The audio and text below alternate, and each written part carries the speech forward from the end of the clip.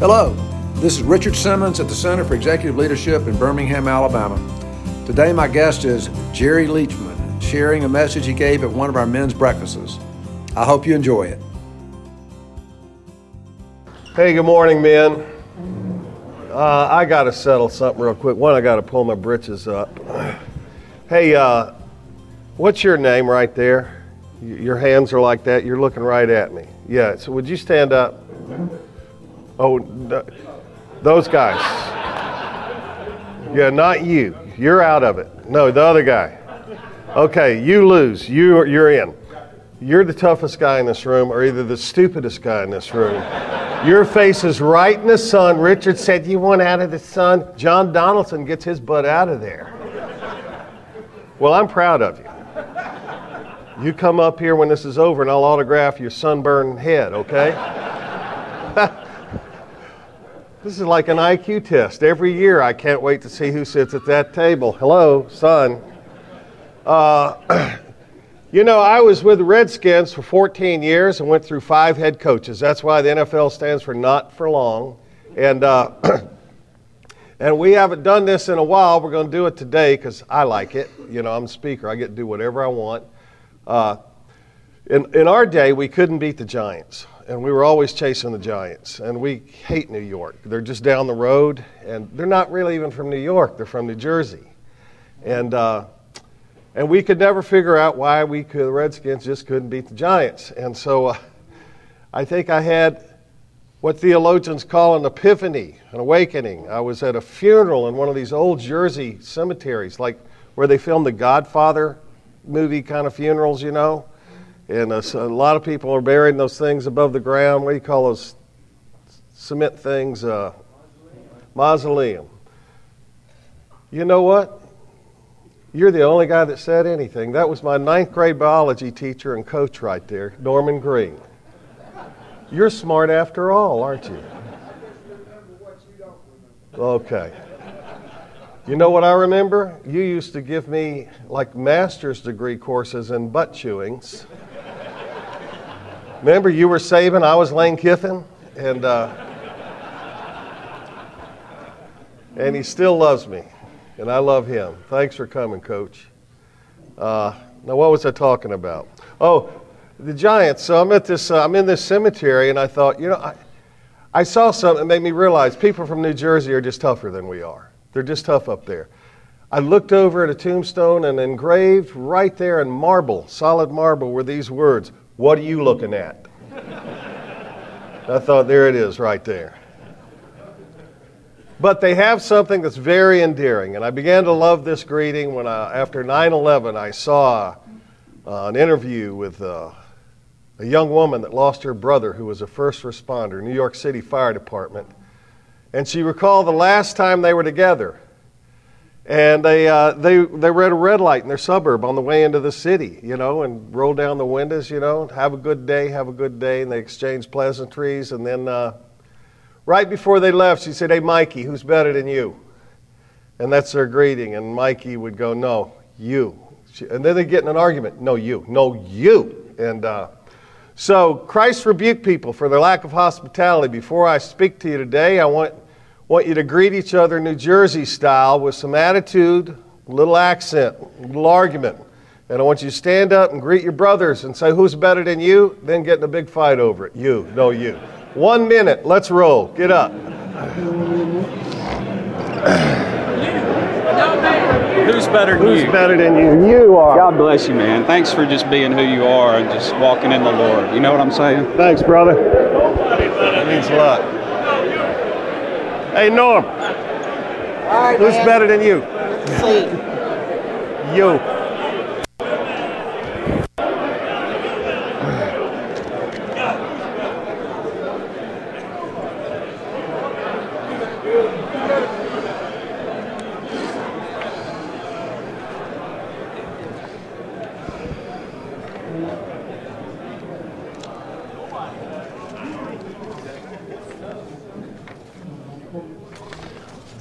Let's open with a prayer.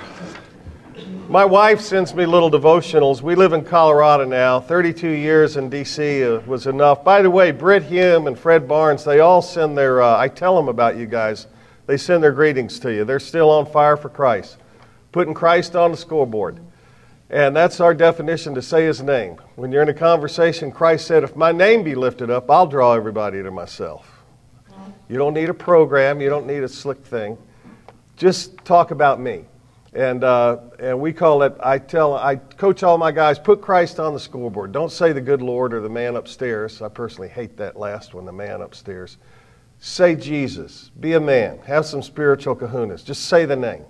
Put Him on the scoreboard. Even if it's a field goal, take the points. Right?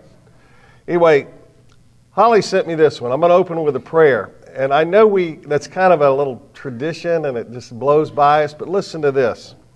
Satan dreads nothing but prayer. His one concern is to keep the saints from praying.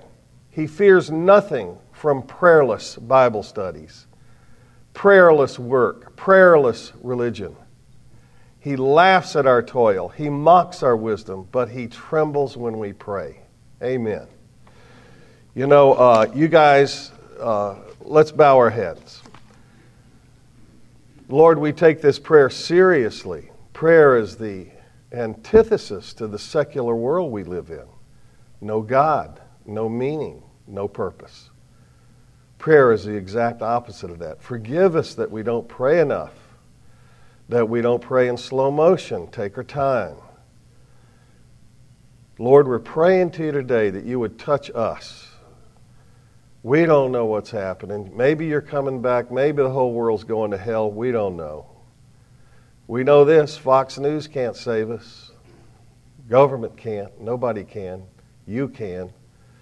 Lord, I'm just praying that every man would have a Pentecostal gift of hearing, that on the day of Pentecost, people all talk about the tongues, but read it again. It said each one heard in their own tongue. And I pray you'd give every man in here a message. He wouldn't be thinking about his work or money changing or politics, thinking about his life. Lord, I died and came back from a heart attack 2 years ago, and when I was in between the land of the living and the dead, no one was there. I had no Rolodex. I didn't own a place in Colorado. I was alone, walking through a dark valley. You were the only one with me.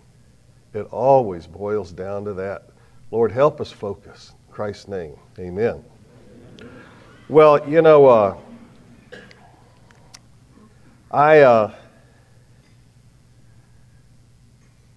the further I get, because I did die and come back, my life has really been reduced down to the prime numbers, the prime note. I'm not real cluttered. Like I say, I'm not confused, but I know whose team I'm on and I know whose jersey I wear, and I'm on the field. I may be getting my butt knocked off, but I'm out there. You know, if you're on the sideline today, I want you to take a look at your life. You weren't made to be on the sideline. Every one of you were made to be players. Some positions. God's got a position for you. First question is, are you on the field? Now, a lot of the stories I'm going to tell you today, some I have told here before, but I purposely retell stories because when you go through the Gospels, a lot of those parables, Christ told them over and over again. There's a saying in coaching, and most of the men I minister to refer to me as Coach Leachman, or just Coach. And there's a saying, if you don't repeat, you're not coaching. If you don't repeat, you're not teaching. Isaiah said line upon line, repetition upon repetition. Does this bring back a memory? Back on the line.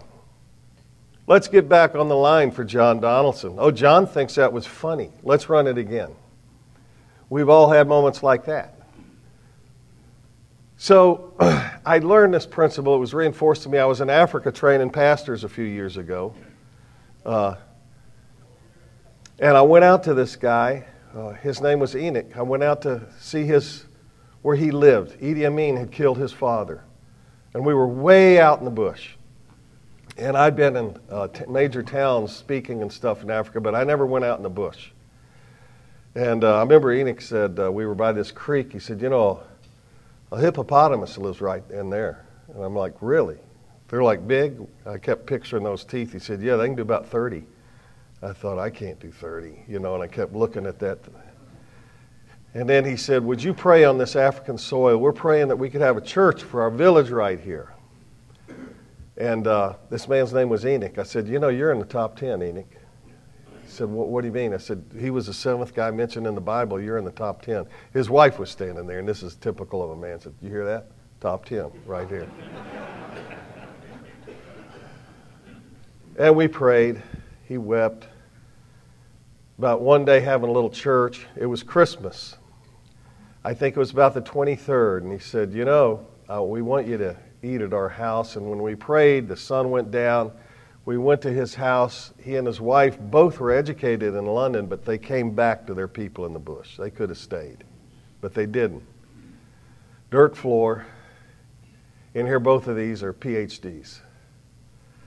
And he said, Pastor Leachman will bring us a Christmas message. And we walked in this house. It was night, and I couldn't see anything. They didn't have any electricity or anything, just a little kerosene thing. You could smell kerosene in the air. And when I looked in there and my eyes adjusted, his house was completely full. It was like Acts chapter 10.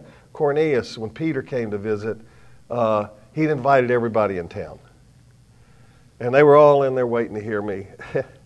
And I'm way over vanity because I've never done much in my life. I mean, I've been over-introduced all the time because people trying to pump their program up. I got introduced as a 2-year All-American and captain of a national championship team at Alabama.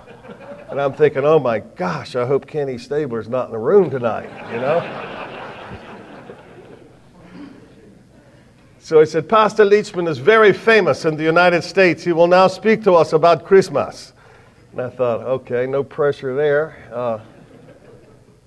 When I looked at him, the Holy Spirit gave me the message. I knew what to say. Tell him about the shepherds. Tell him about the shepherds. God's about to send his Son, Almighty God.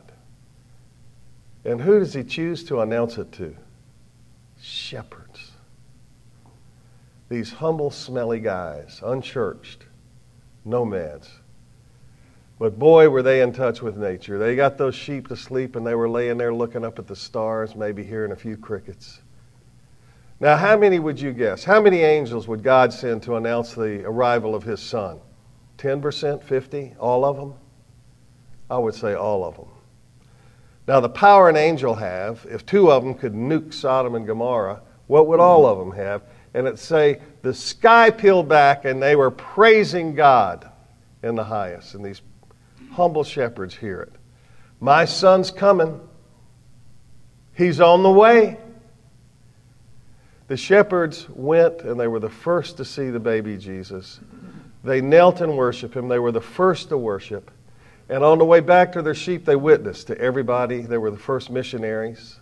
They told everybody, the Messiah has come, we saw him, and we praised him. These humble shepherds. Don't we all need a bigger dose of humility, boys? And our pride and our sense of entitlement today? Well, I gave this message, and apparently the Holy Spirit liked it because the Holy Spirit blessed it, and it really touched this whole village. It was like a revival broke out. They began to praise the Lord and all this. I thought, this is like being in the Bible, but it's on earth here. And when it finally settled down, Pastor Enoch looked at me and said, this message was well received. It has touched the hearts of our village. Do it again. I said, what? Do it again.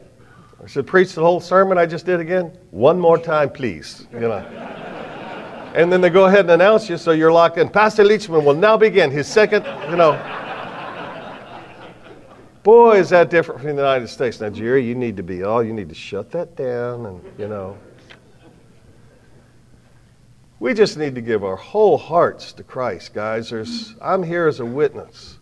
I died and came back. There was nothing but Jesus. Nothing. Now, if you're playing with him today, I don't know that I'll be here with you all at one more roll call. This may be it for me.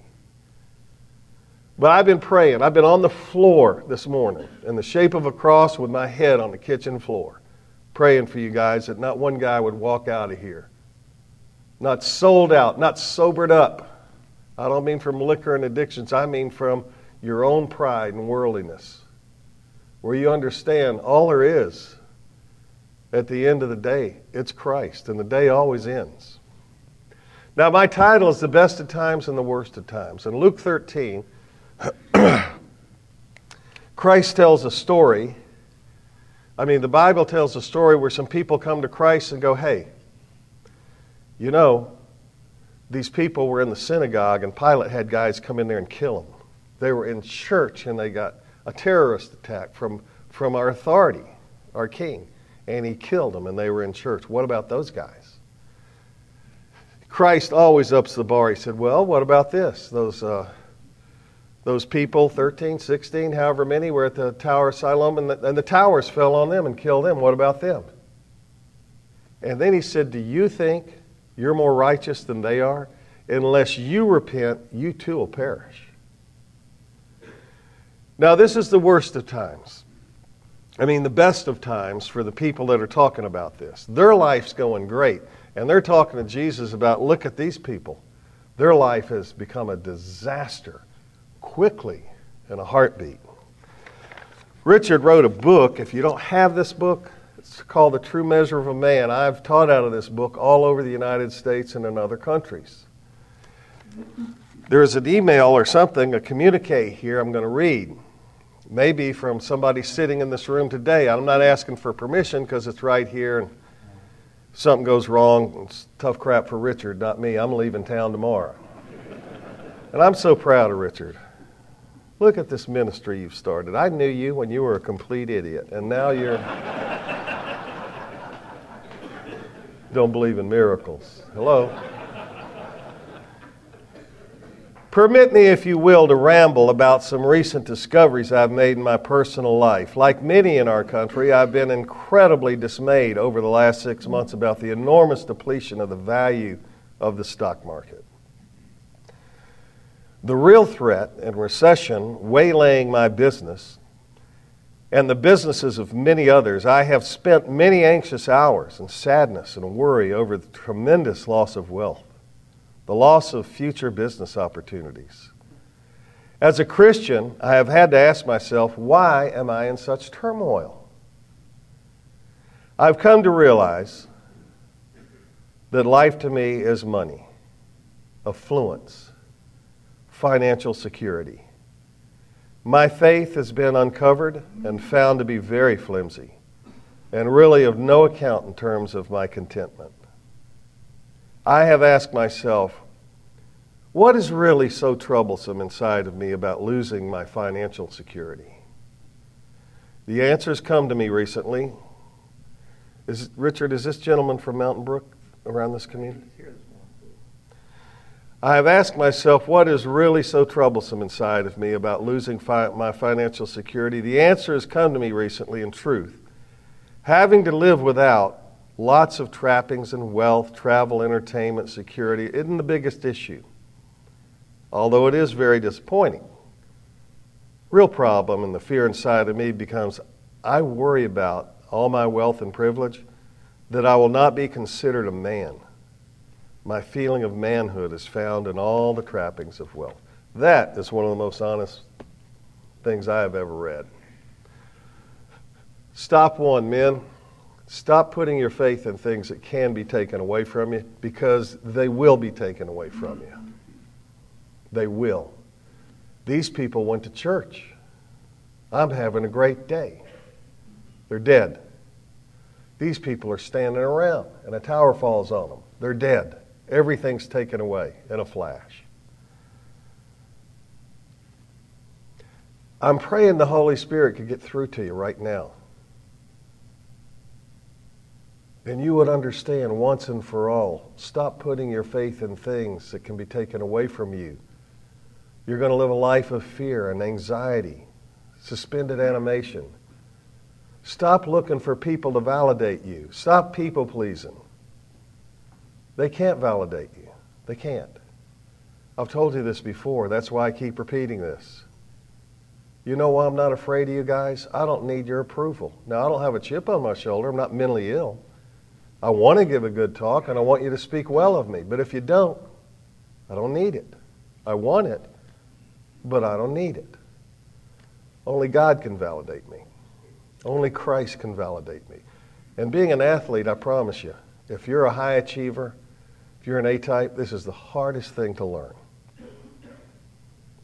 If you're a people pleaser, you'll never know who you are, because who are you?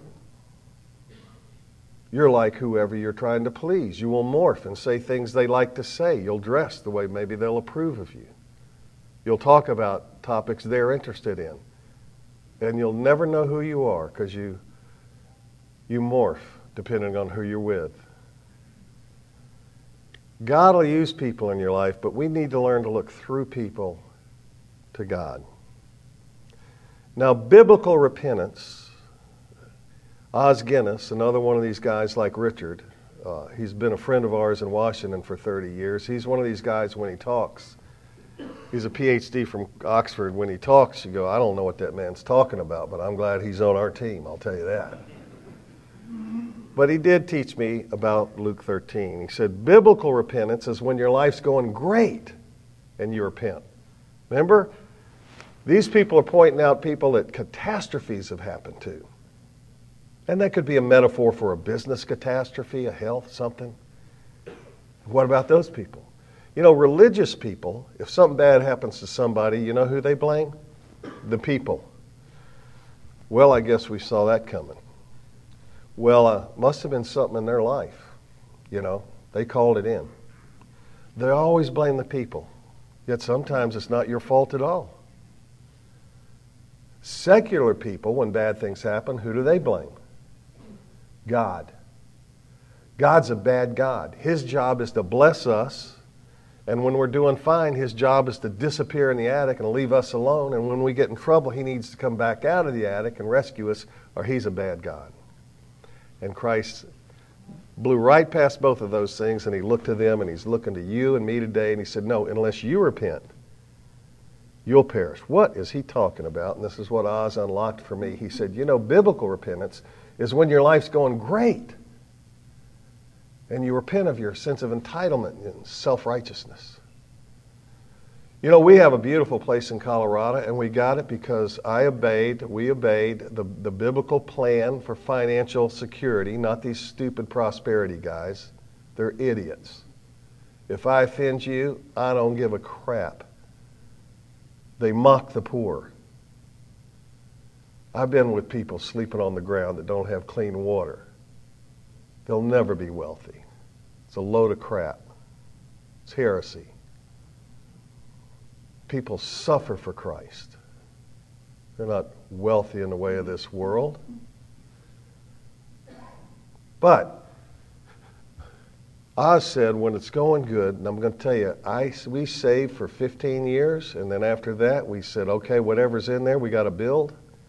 We build a cabin. It's fabulous. But I have fought self-righteousness because I had a friend who I played football with at Alabama. He inherited several $1 million.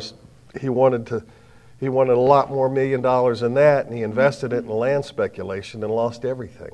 And I have fought feelings of self-righteousness against him. Like, what an idiot. I'm glad I'm me. I did it the right way. You know what? I've just had great teachers, and most of them have been from Birmingham, Alabama, raised me up in the Lord. So what's biblical repentance? When I go to our little ranch in Colorado and I pull in the driveway, I'll get down on my knees in the driveway and go, this is stupid. Why do I even have this? God, thank you. You know, when you're young and tough things happen, you're immature and you go, why me? And you're all ticked off and bitter. When you begin to mature and you begin to see the way of the cross, when good things happen to you, what do you say? Why me? And that's biblical repentance, and that's what Christ was talking about. So if you're in a good stretch of your life, we're wrapping up the first half of this message. You love your house. You have privileges. You have things. You ought to just drop on your knees and go, this is ridiculous. God, thank you. Now, I've told God, now I love this little ranch. I love it as much as any worldly thing, but you can have it back anytime you want it. I don't care. But until you want it and I got the key, I'm going to show up. But it's not an idol for me. It doesn't validate me. And I repent of my self-righteousness when I'm doing well.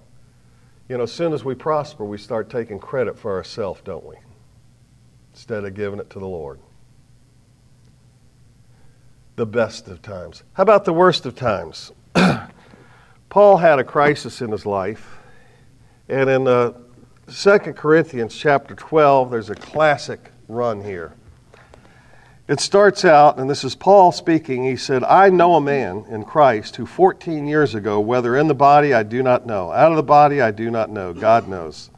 Such a man was caught up to the third heaven. And I know such a man, whether in the body or apart from the body, I don't know. He's saying, look, you know who he's talking about? Himself. He said, I know a man that went up to the third heaven. In those days, the first heaven they referred to was the atmosphere. Second heaven, what we would call outer space. Third heaven, heaven. He said, whether I was actually there or in the spirit, I don't know. God knows. I was caught up into paradise. I heard inexpressible words which a man is not permitted to speak. Be careful about all these I went to heaven books, guys. I'm not saying some of it or all of it isn't true, but Paul said I was in heaven, and I can't tell you much about it. I'm not allowed to say it. That was an apostle. I'm probably going to go with Paul on this. Which a man is not permitted to speak. On behalf of such a man, I will boast. But I won't boast except in regard to my weakness. For if I do wish to boast, I would be a fool. Paul said God gave him a thorn in the flesh, and he used an agent of Satan to do it. We give Satan too much credit. He's not in charge. Reading Revelation, the section where Christ finally dispenses of Satan's a half a verse. It's like, that's it, over. Yeah, there's a cosmic battle, but it's not a heavyweight. It's like that. Don't give him too much credit. Don't ignore him either. Just put him in his proper place. Paul had a thorn in the flesh, a thorn in his side, an ache, something he didn't want. It caused him to suffer. Suffering is having something you don't want or wanting something you don't have. Paul asked God 3 times, take this away, take this out of my life. Come on, man, have you ever had something in your life, or do you now? You agonize every day, God, could you just take this away? And God said, no, please, no, please, no. I think the no got louder every time. How many times did Paul pray and got no's 3 times in a row? After the third one, he pivoted. That should be the title of the message today, Pivot. He said, all right, if this is from you, I'm in. That's all I needed to know. It's not unnatural to want something that's painful out of your life. But if you tried everything legitimately and righteously to get out of it and you can't, you have to pivot or you're dead. Pivot. He said, I won't only embrace this, I will now glory in all this distress, all this pain. I'm going to glory in it. Is that a pivot? He became a mighty man when he became weak. You know, my kids talked me into running the Marine Marathon, and I've told you this, but this is so applicable. I'm not a runner. I'm a football player. I'm built for about 12 yards in a collision. I played linebacker. How fast were you? Not that fast. I met some people on the plane the other day. I had an Alabama visor. They saw my ring. Said, you played at Alabama? I said, yeah. He said, what'd you play? You're kind of small. I said, I know, but I was really slow too, you know. But I was fast for 12 yards. I was what they call quick. I was as quick as anybody for 12 yards. And the good thing for me is if you didn't get them in 12 yards, guess what? You weren't going to get them anyway. It was over. And What am I talking about? Y'all get that stage in life, you walk in a room and go, what did I come in here for?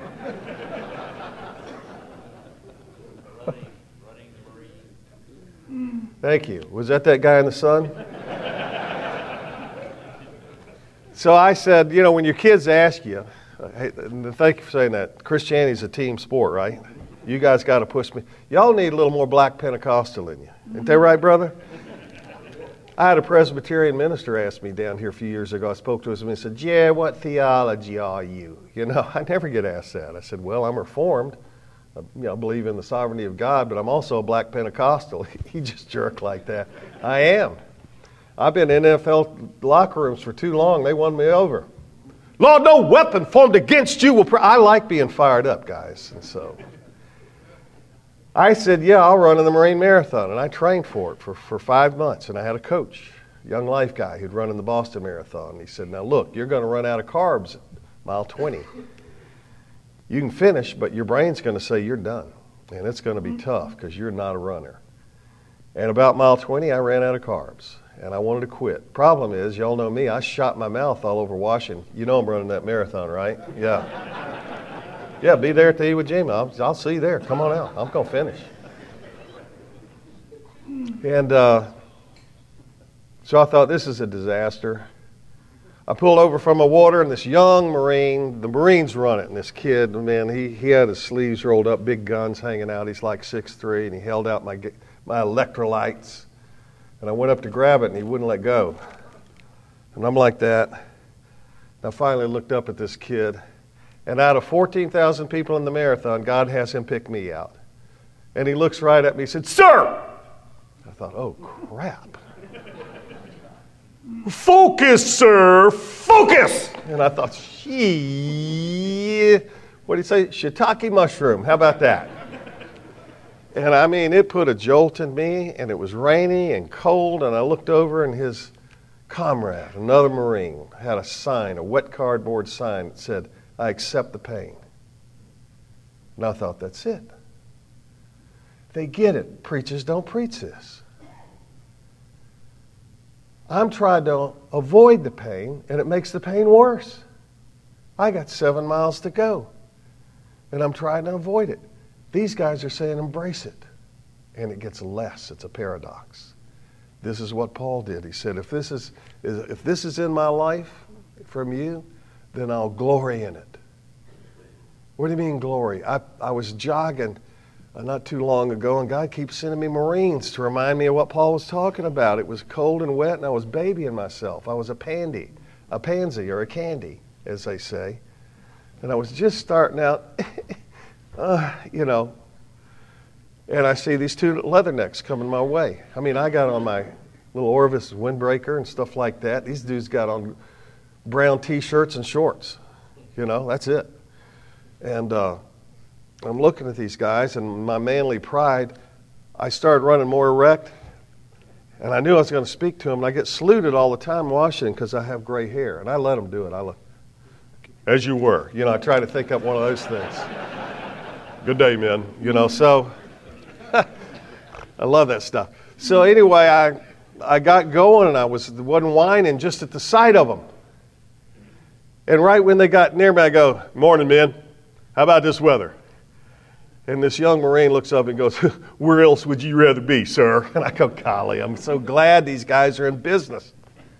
Where else would you rather be?" And Paul pivoted, and basically he said, where else would you rather be? I'm in the middle of a load of crap. Hoorah! I love men like that. I want to be around men like that. I want to be a man like that. Tired of being around little candies. Gets a little tough and they get bitter and start whining and quit. I hate that. I don't have that much time left. Now, I'll play golf. I'll be nice to you and all that. But I ain't hanging out with you in my discretionary time. I want to be around men that go, "God, I'm ready for anything.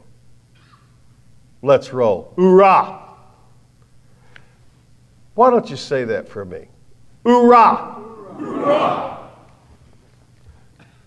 No candies, please. Hoorah!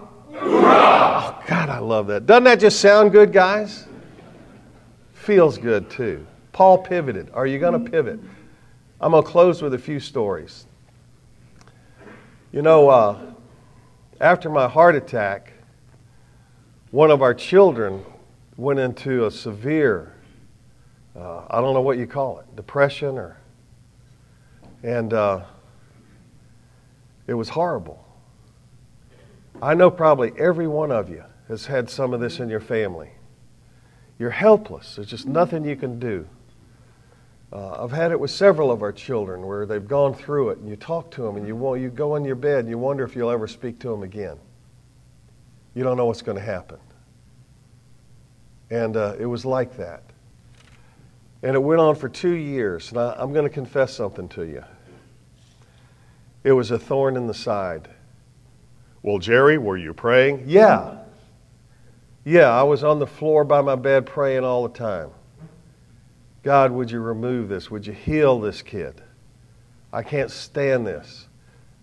And you know, secretly I started to become resentful, but I'm too knowledgeable about how the way of the cross works, so I would not say it to anyone, not even my wife. But I would feel deep in my heart, you know, if this kid wasn't so screwed up, at this stage of my life, I'd be cruising. You know?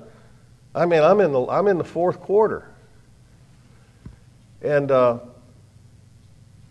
I thought parenting was going to be over when they were out of college. I looked at my wife, I said, it's never going to end, is it? She said, I don't think so. I said, I don't like this part. It was my thorn in the flesh. Now I'm going to tell you something. Some of you guys may be at a point in your life where you're thinking, everything's going against me. I got this thing and I can't get rid of it. I'm powerless. Guys, with Jesus, it's always too soon to quit. It's always too soon to quit. Where else would you rather be, sir? And what I realized, all these years of teaching, I got to realize a lesson which should have been elementary, and I'm confessing to you my shortcomings. God was waiting on me to pivot, to touch my son.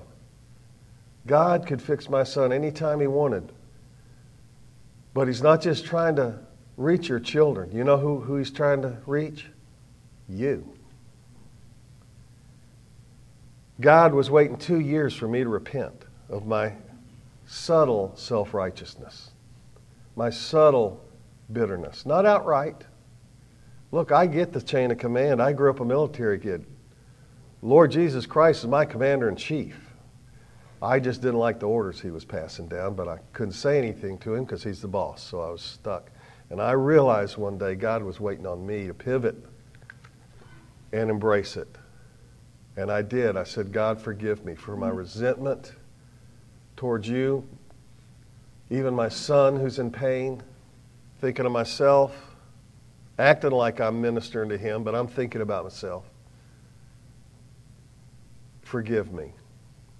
I embrace it. I'm not going to avoid him anymore. It got to where I saw his name on the caller ID. I go, oh, crap. There was never a good conversation. It was always dark and negative. And I began to call him every day to check in. I leaned toward him. I ran toward him. Everything changed about it. I had no sense of dread anymore. I embraced it. I gloried in the pain. I accepted the pain. And you know what?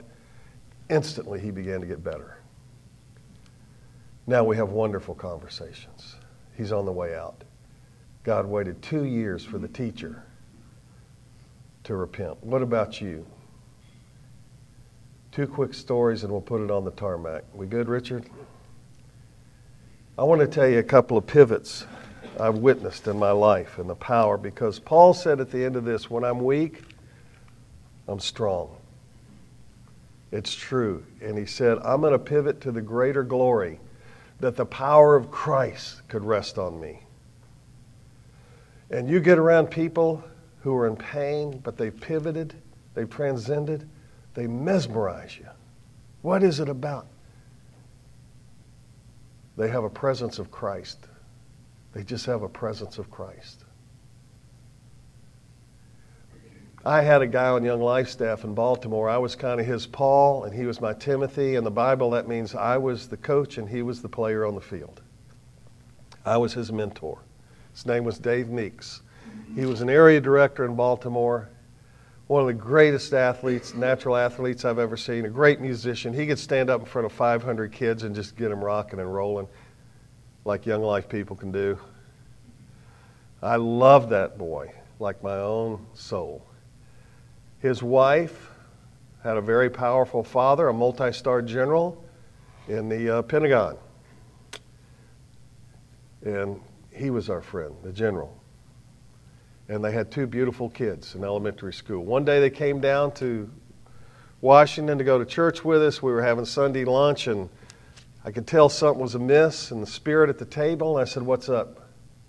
Are y'all having trouble in your marriage?" They said, "No, we've never been better." "Well, what's up?" "Something's up." And they looked at each other, and finally Dave looked at me and said, "I have an inoperable tumor in my head. It has tentacles. And going by the records, I have 3.5 years." They're not guessing. They know what it is, and they keep data.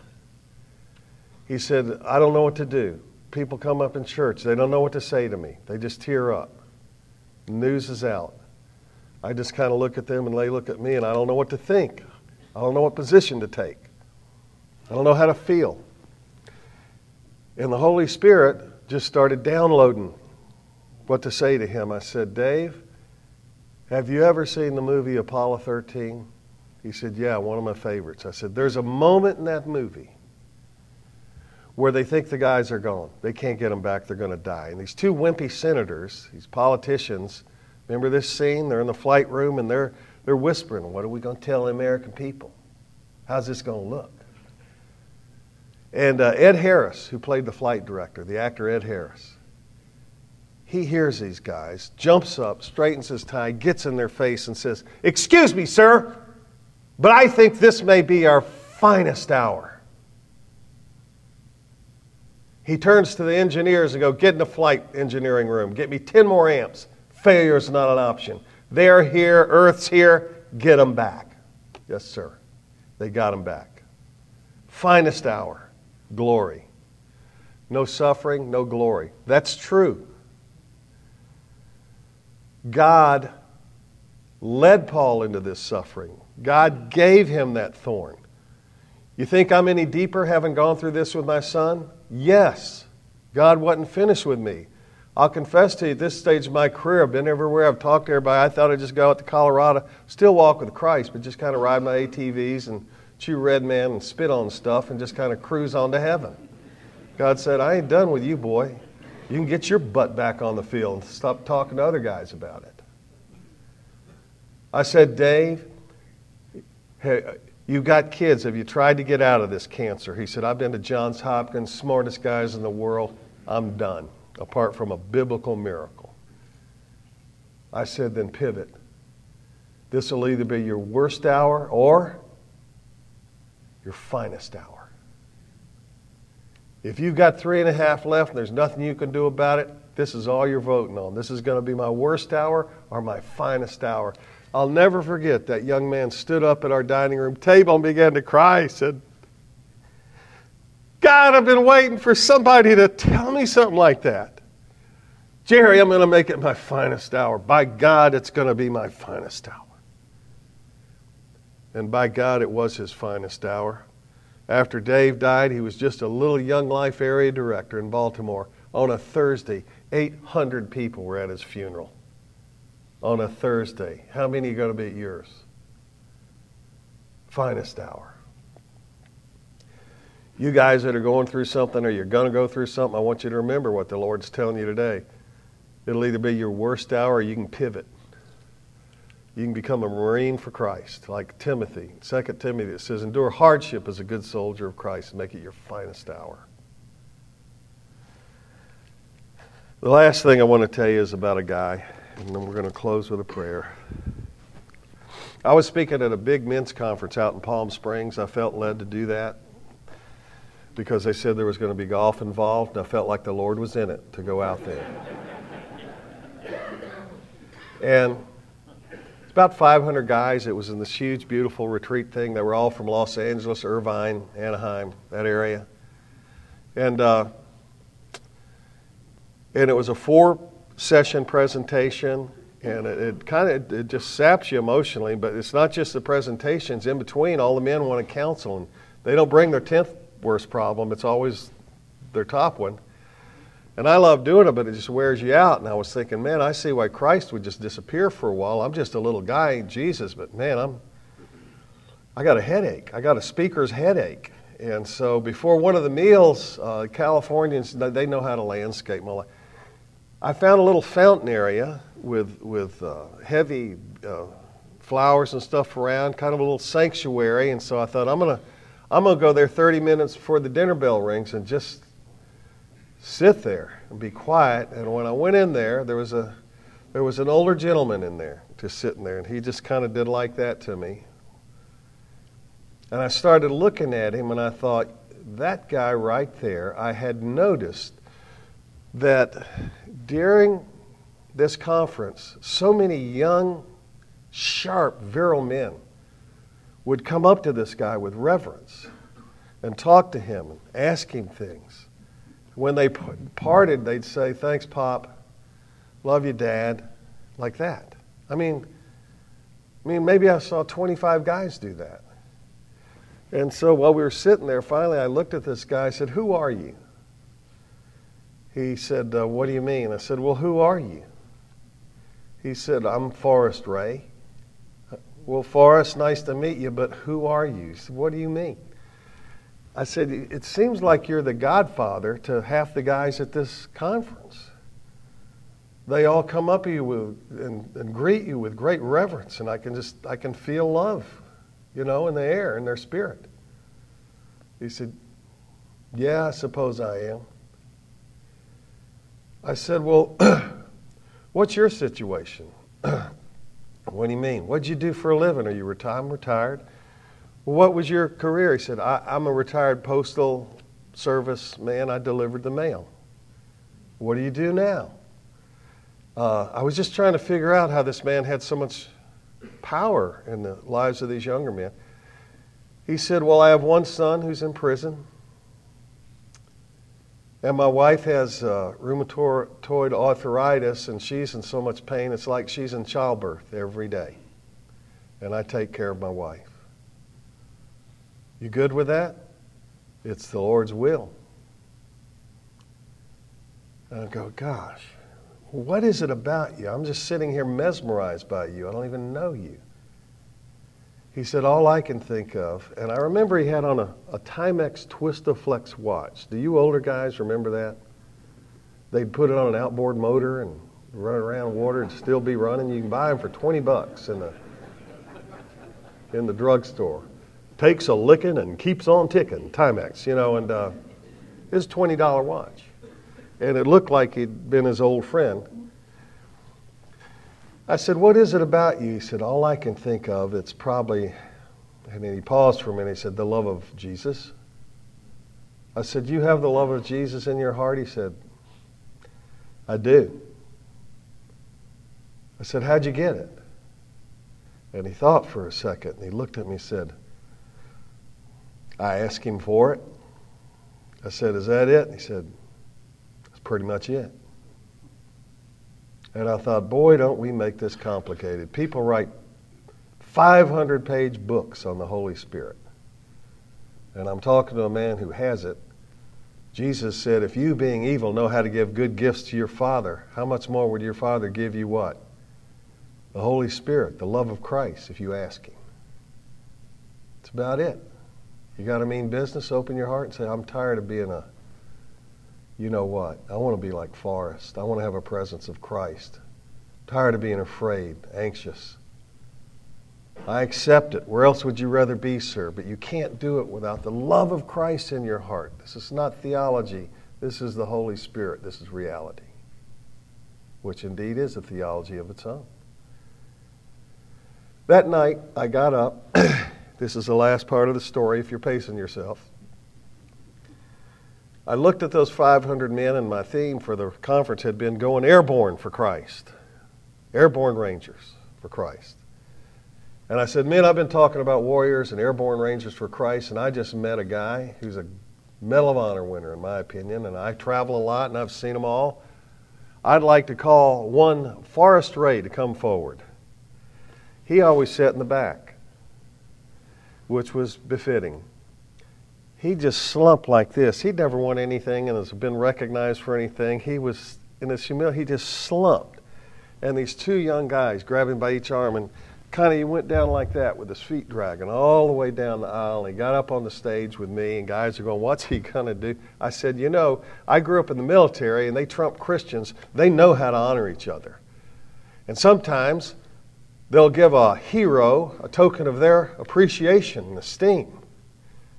Sometimes they give a watch. Would any man in this auditorium want to donate your watch? And we're going to have a ceremony for Forrest Ray.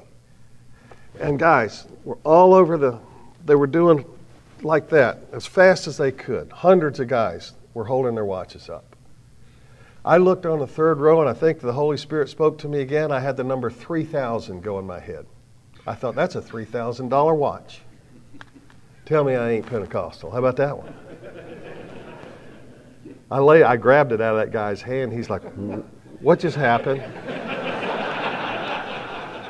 And I said, it's too late now, brother.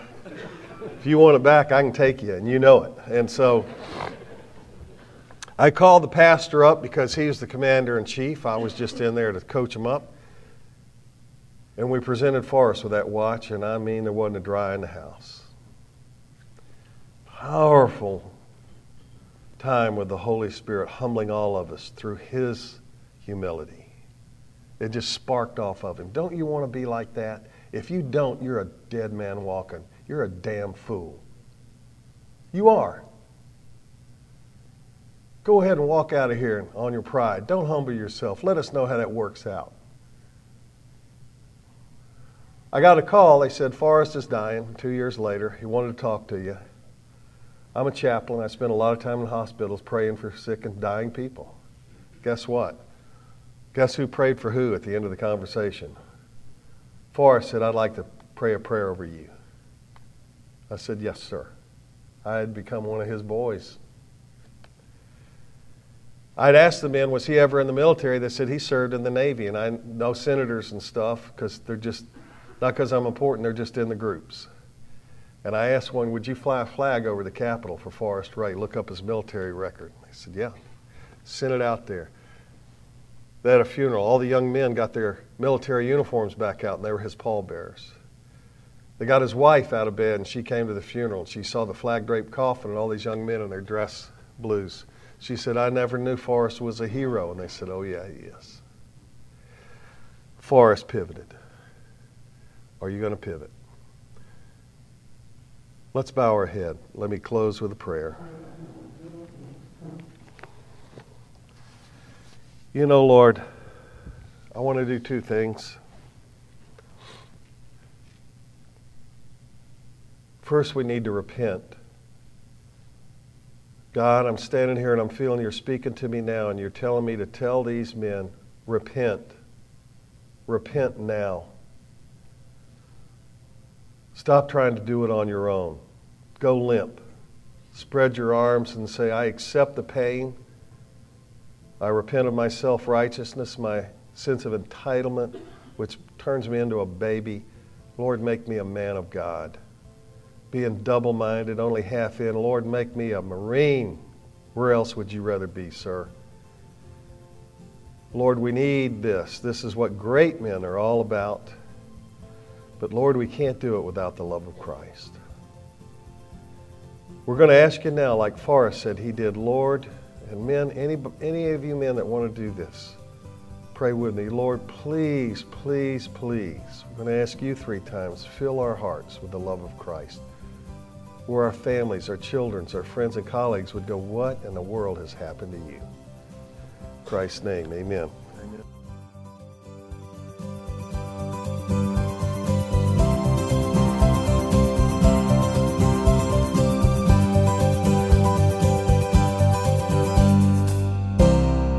You've been listening to the Reliable Truth Podcast with Richard E. Simmons III, Founding Director of the Center for Executive Leadership in Birmingham, Alabama. For more resources, please visit our website at www.richardesimmons3.com or by email to richard at richardesimmons3.com.